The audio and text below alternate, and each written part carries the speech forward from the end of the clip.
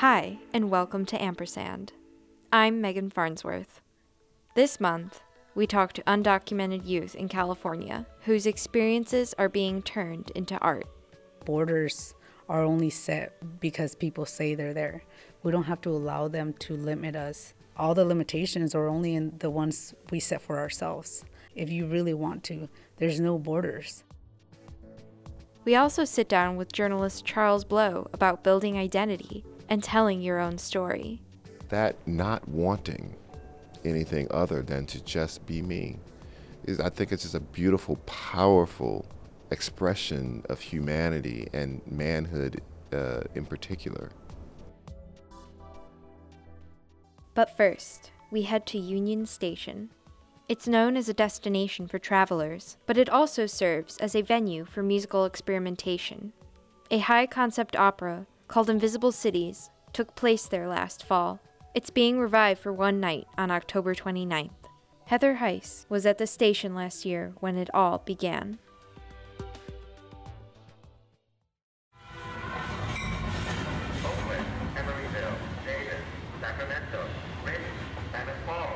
There were 100 of us wandering around the historic end of Union Station, all wearing headphones, all listening to live music. Commuters rushed from place to place, giving us strange looks. Travelers waited in the big leather chairs and looked bewildered as people in costume filed down the main aisle. The singers dispersed among us. Some sat, some walked out into the courtyard. The musicians were tucked away in a nearby room, their instrumental performance transmitted over a wireless signal. It was a live opera in a busy public space, something I had never experienced or even really thought was possible. Composed by Christopher Cerrone and based on the novel by Italo Calvino, Invisible Cities is a fanciful conversation between Marco Polo and Kubla Khan. I sat down with the opera's artistic director, Yuval Sharon, who challenged me to consider how opera can be for everybody. What if opera is actually an emerging art form? What if it's an art form that is developing and finding its audience and finding new ways of expression? I started the industry with that mission, that idea of breaking those boundaries. And the only way to do that really is to bring opera into the public sphere.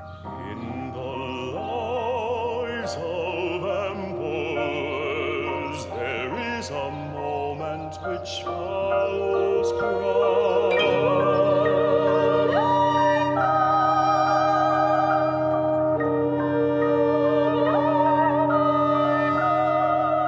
We wanted to eliminate that gap between everyday life and art making.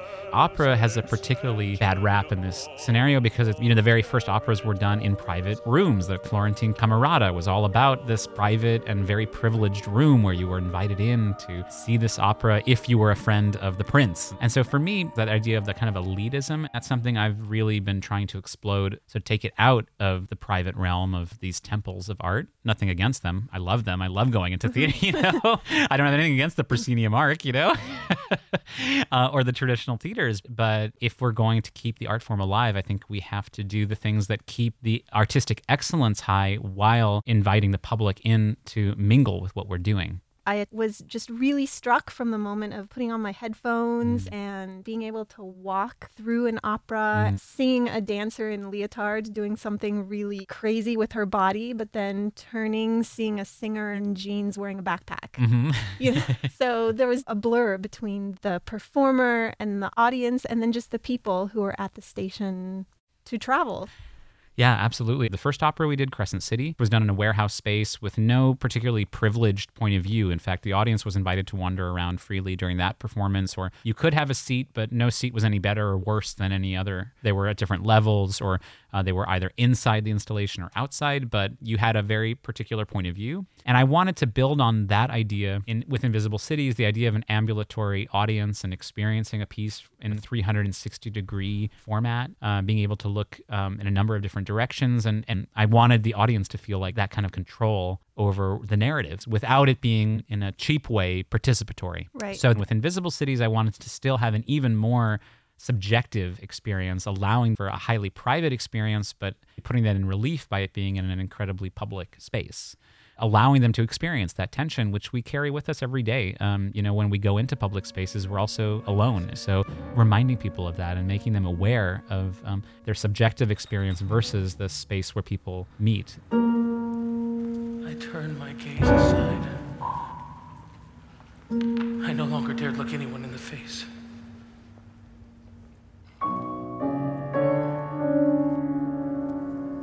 I thought,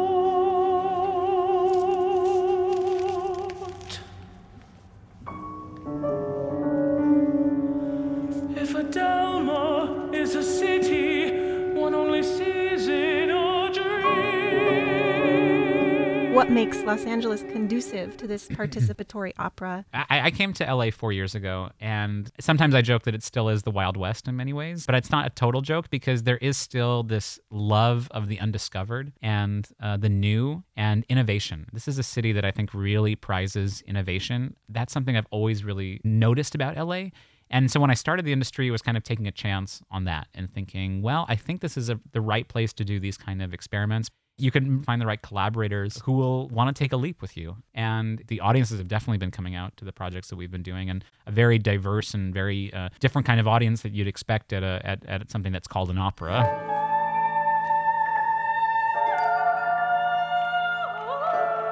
In LA, we are often cut off from an unexpected audience. When I go to LA Phil, I know who I'm going to see. When I go to the opera, I know who I'm going to see. If I go to a dance performance that's a little grungier, I know what kind of artists are going to be there. I know who's going to be in the audience, right? And suddenly we were invited to a performance that we were mixed with a bunch of people that we might not normally even know live in Los Angeles. So I'm curious, with putting everyone on the same level, if anything really surprised you. Wow. I mean, when you open your work up to the public, you're opening yourself up to a very unpredictable range of responses, right? And we had incredibly beautiful ones, like somebody who they didn't feel like they had anywhere else to go. They went to Union Station, and suddenly next to them, someone started singing. And they had no idea why. And she burst out into tears and said she felt like it was this voice from above that was telling her it's going to be okay.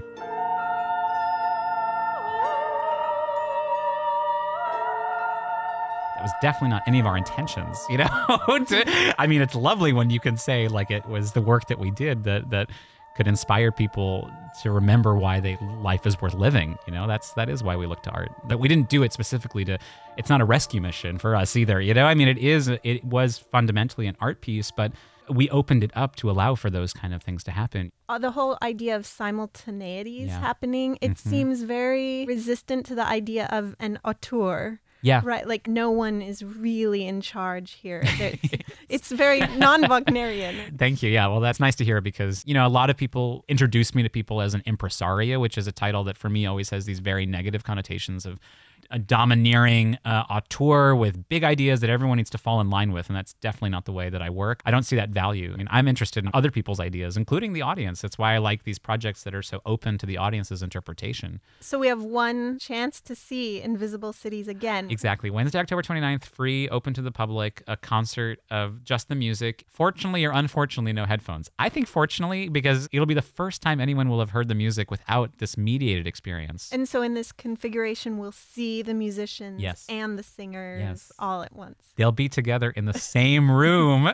Yeah, it's definitely still a first. There's a great quote that I've always been inspired by the director Wieland Wagner, who says that every production is a journey to an unknown destination. And I feel like that is definitely the case of the work that I've been doing with the industry. It is very much an unknown destination, but we just keep walking towards it. As we get closer and closer, it becomes more and more real and more vivid. And it's a really exciting process.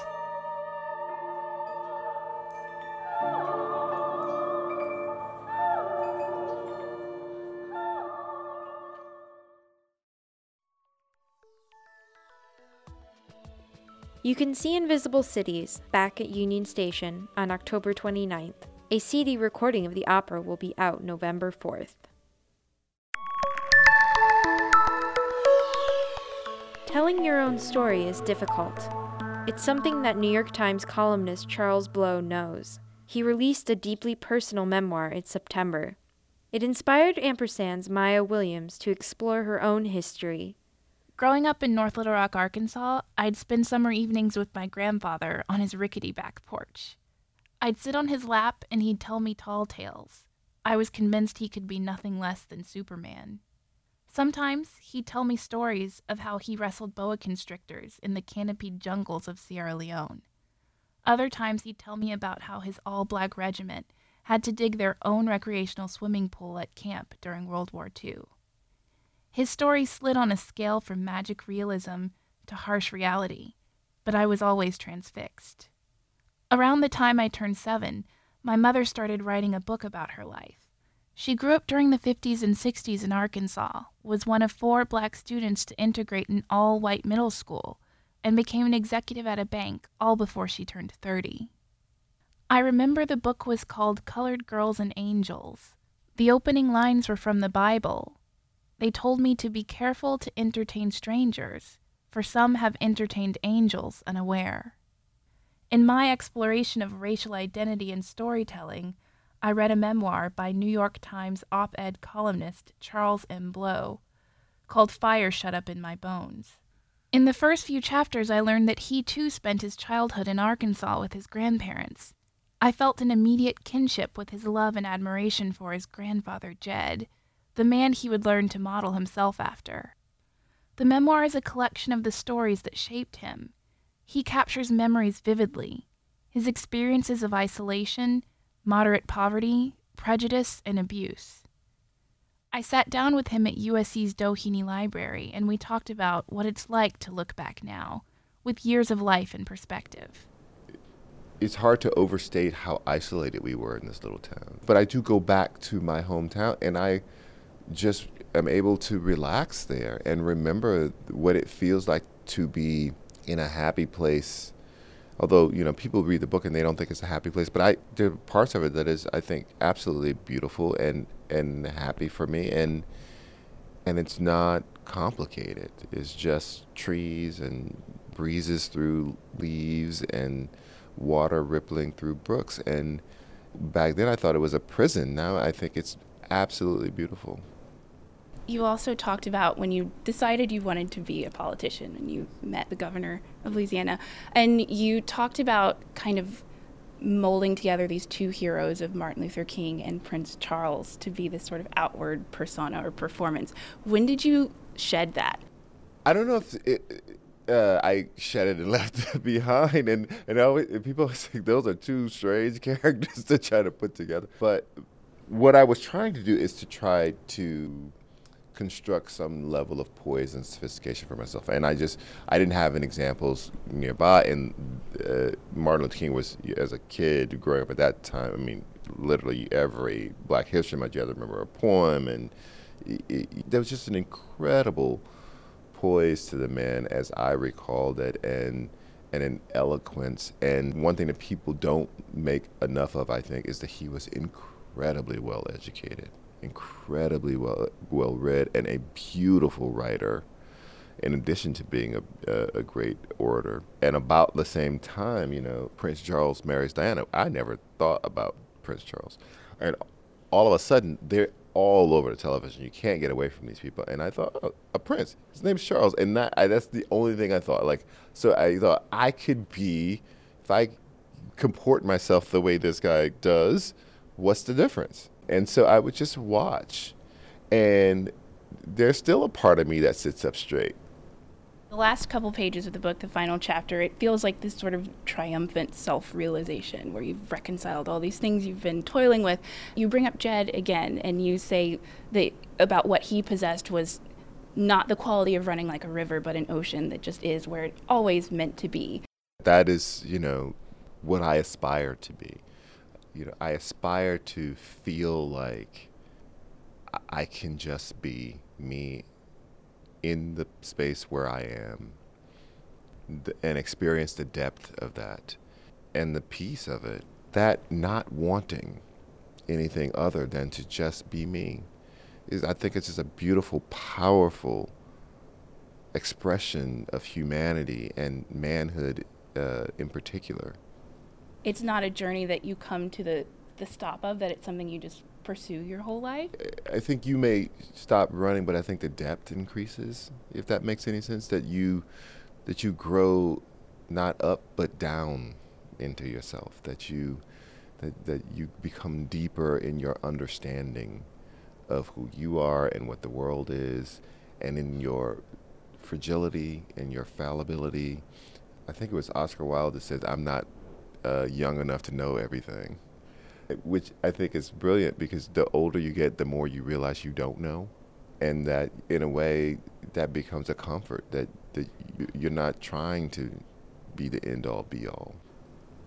I'm a grown-up now, but Charles Blow's idea of growing down, not up, digging deeper into your history to define a sense of self is, for me, the most striking part of our conversation.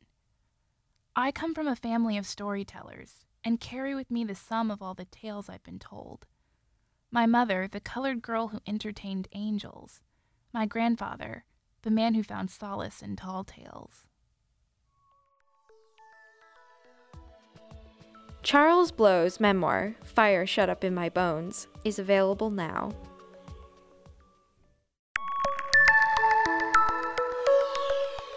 Last, we take you behind the scenes of a touring musical play that hits LA on October 16th. It's called Dreaming Sin Fronteras, or Dreaming Without Borders, and it tells the true stories of undocumented youth fighting to make their dreams come true.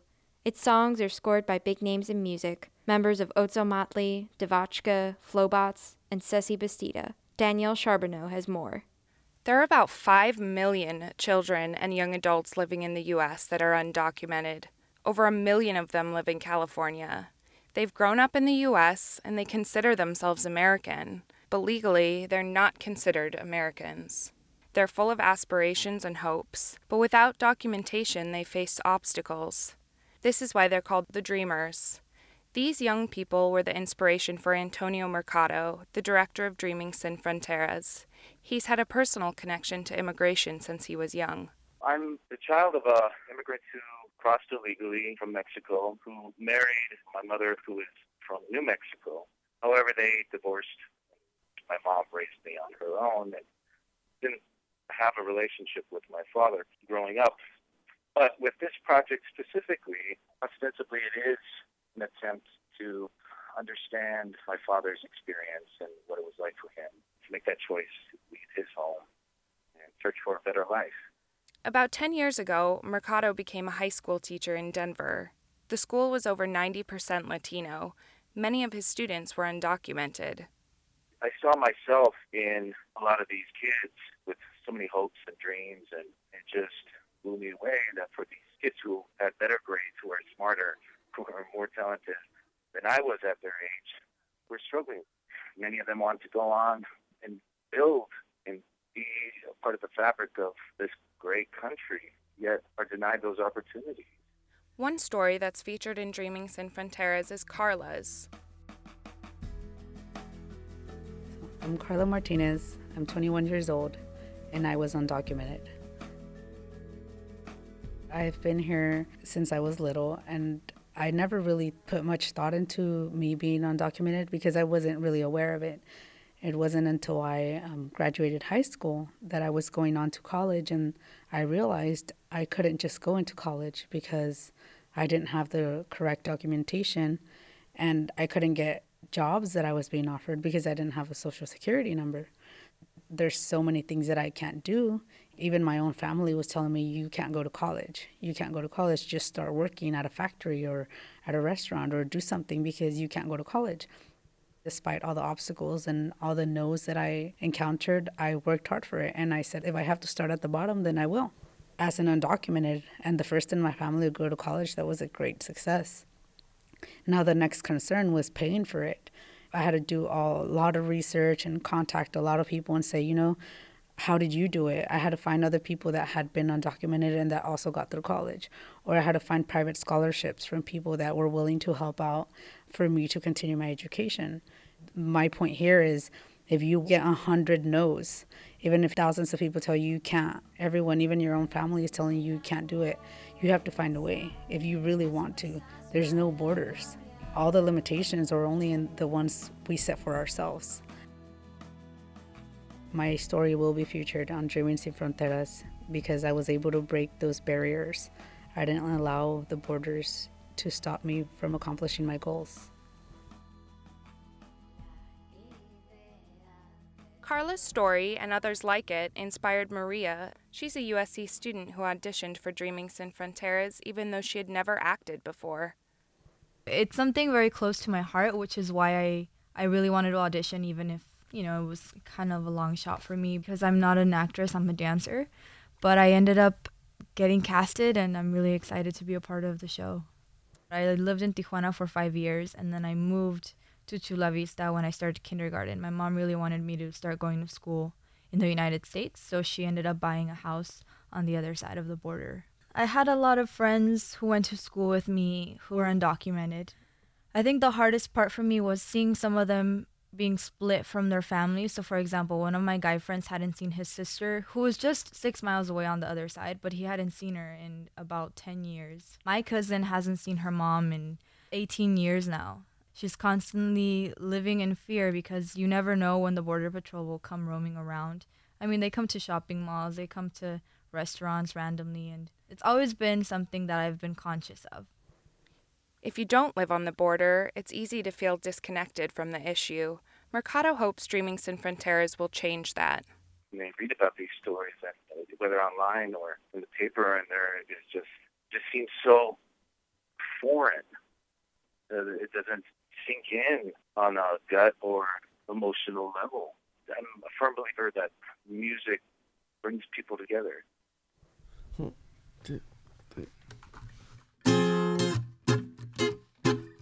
Here's Raul Pacheco and Ceci Bastida, who wrote music for Dreaming Sin Fronteras. Decías orgulloso estar del pueblo natal. I am on this project as a producer and songwriter and having a great time doing it. Being from Tijuana and talking about immigration issues since my first band a long time ago, it made sense to me to be a part of it. Basically, I just started writing some songs with them. For us, the issue of immigration, for me, the issue of immigration is one of human survival. The idea of these countries is very unnatural to me. Immigration has been a thing that happens since the beginning of time. These borders that we put up don't always serve humans. Pero cierras la puerta cuando pasas. Dices conmigo no vienen los de atrás. Pero cierras la puerta cuando pasas. Dices a los de atrás no dejen entrar. It's so powerful to hear people's experiences, and I think that's the way to have people understand this issue and see it as a human issue. People who leave their country, who try to make a life for themselves in a different country, especially when it's a different culture, they're heroes to me because I can't imagine doing that. Leaving your life, leaving your family, giving it all up to try something new in a different place with a different language, with a different culture, with tremendous obstacles. And I think these people are extremely brave. Pero cierras la puerta cuando pasas. Dices conmigo no vienen los de atrás. Pero cierras la puerta cuando pasas. Dices a los de atrás no dejen entrar. One of the things, too, I always find when we're talking about immigration, I see it in our own project, is like the joy that people feel about just being alive and being human and surviving and thriving and going through maybe something hard and then, reaching a place of beauty or learning from all that. And I think that sometimes immigration can be so heavy in terms of what and how we discuss it. I mean, we're all just here trying to do the best we can, and some of us are in much more difficult situations. But what I find is that there's a way to connect with joy, and for me, music has always been that.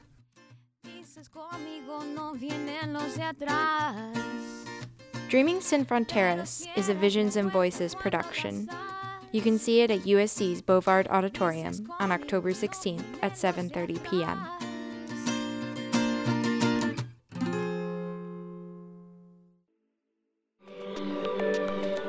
That's it for this month's Ampersand. I'm Megan Farnsworth.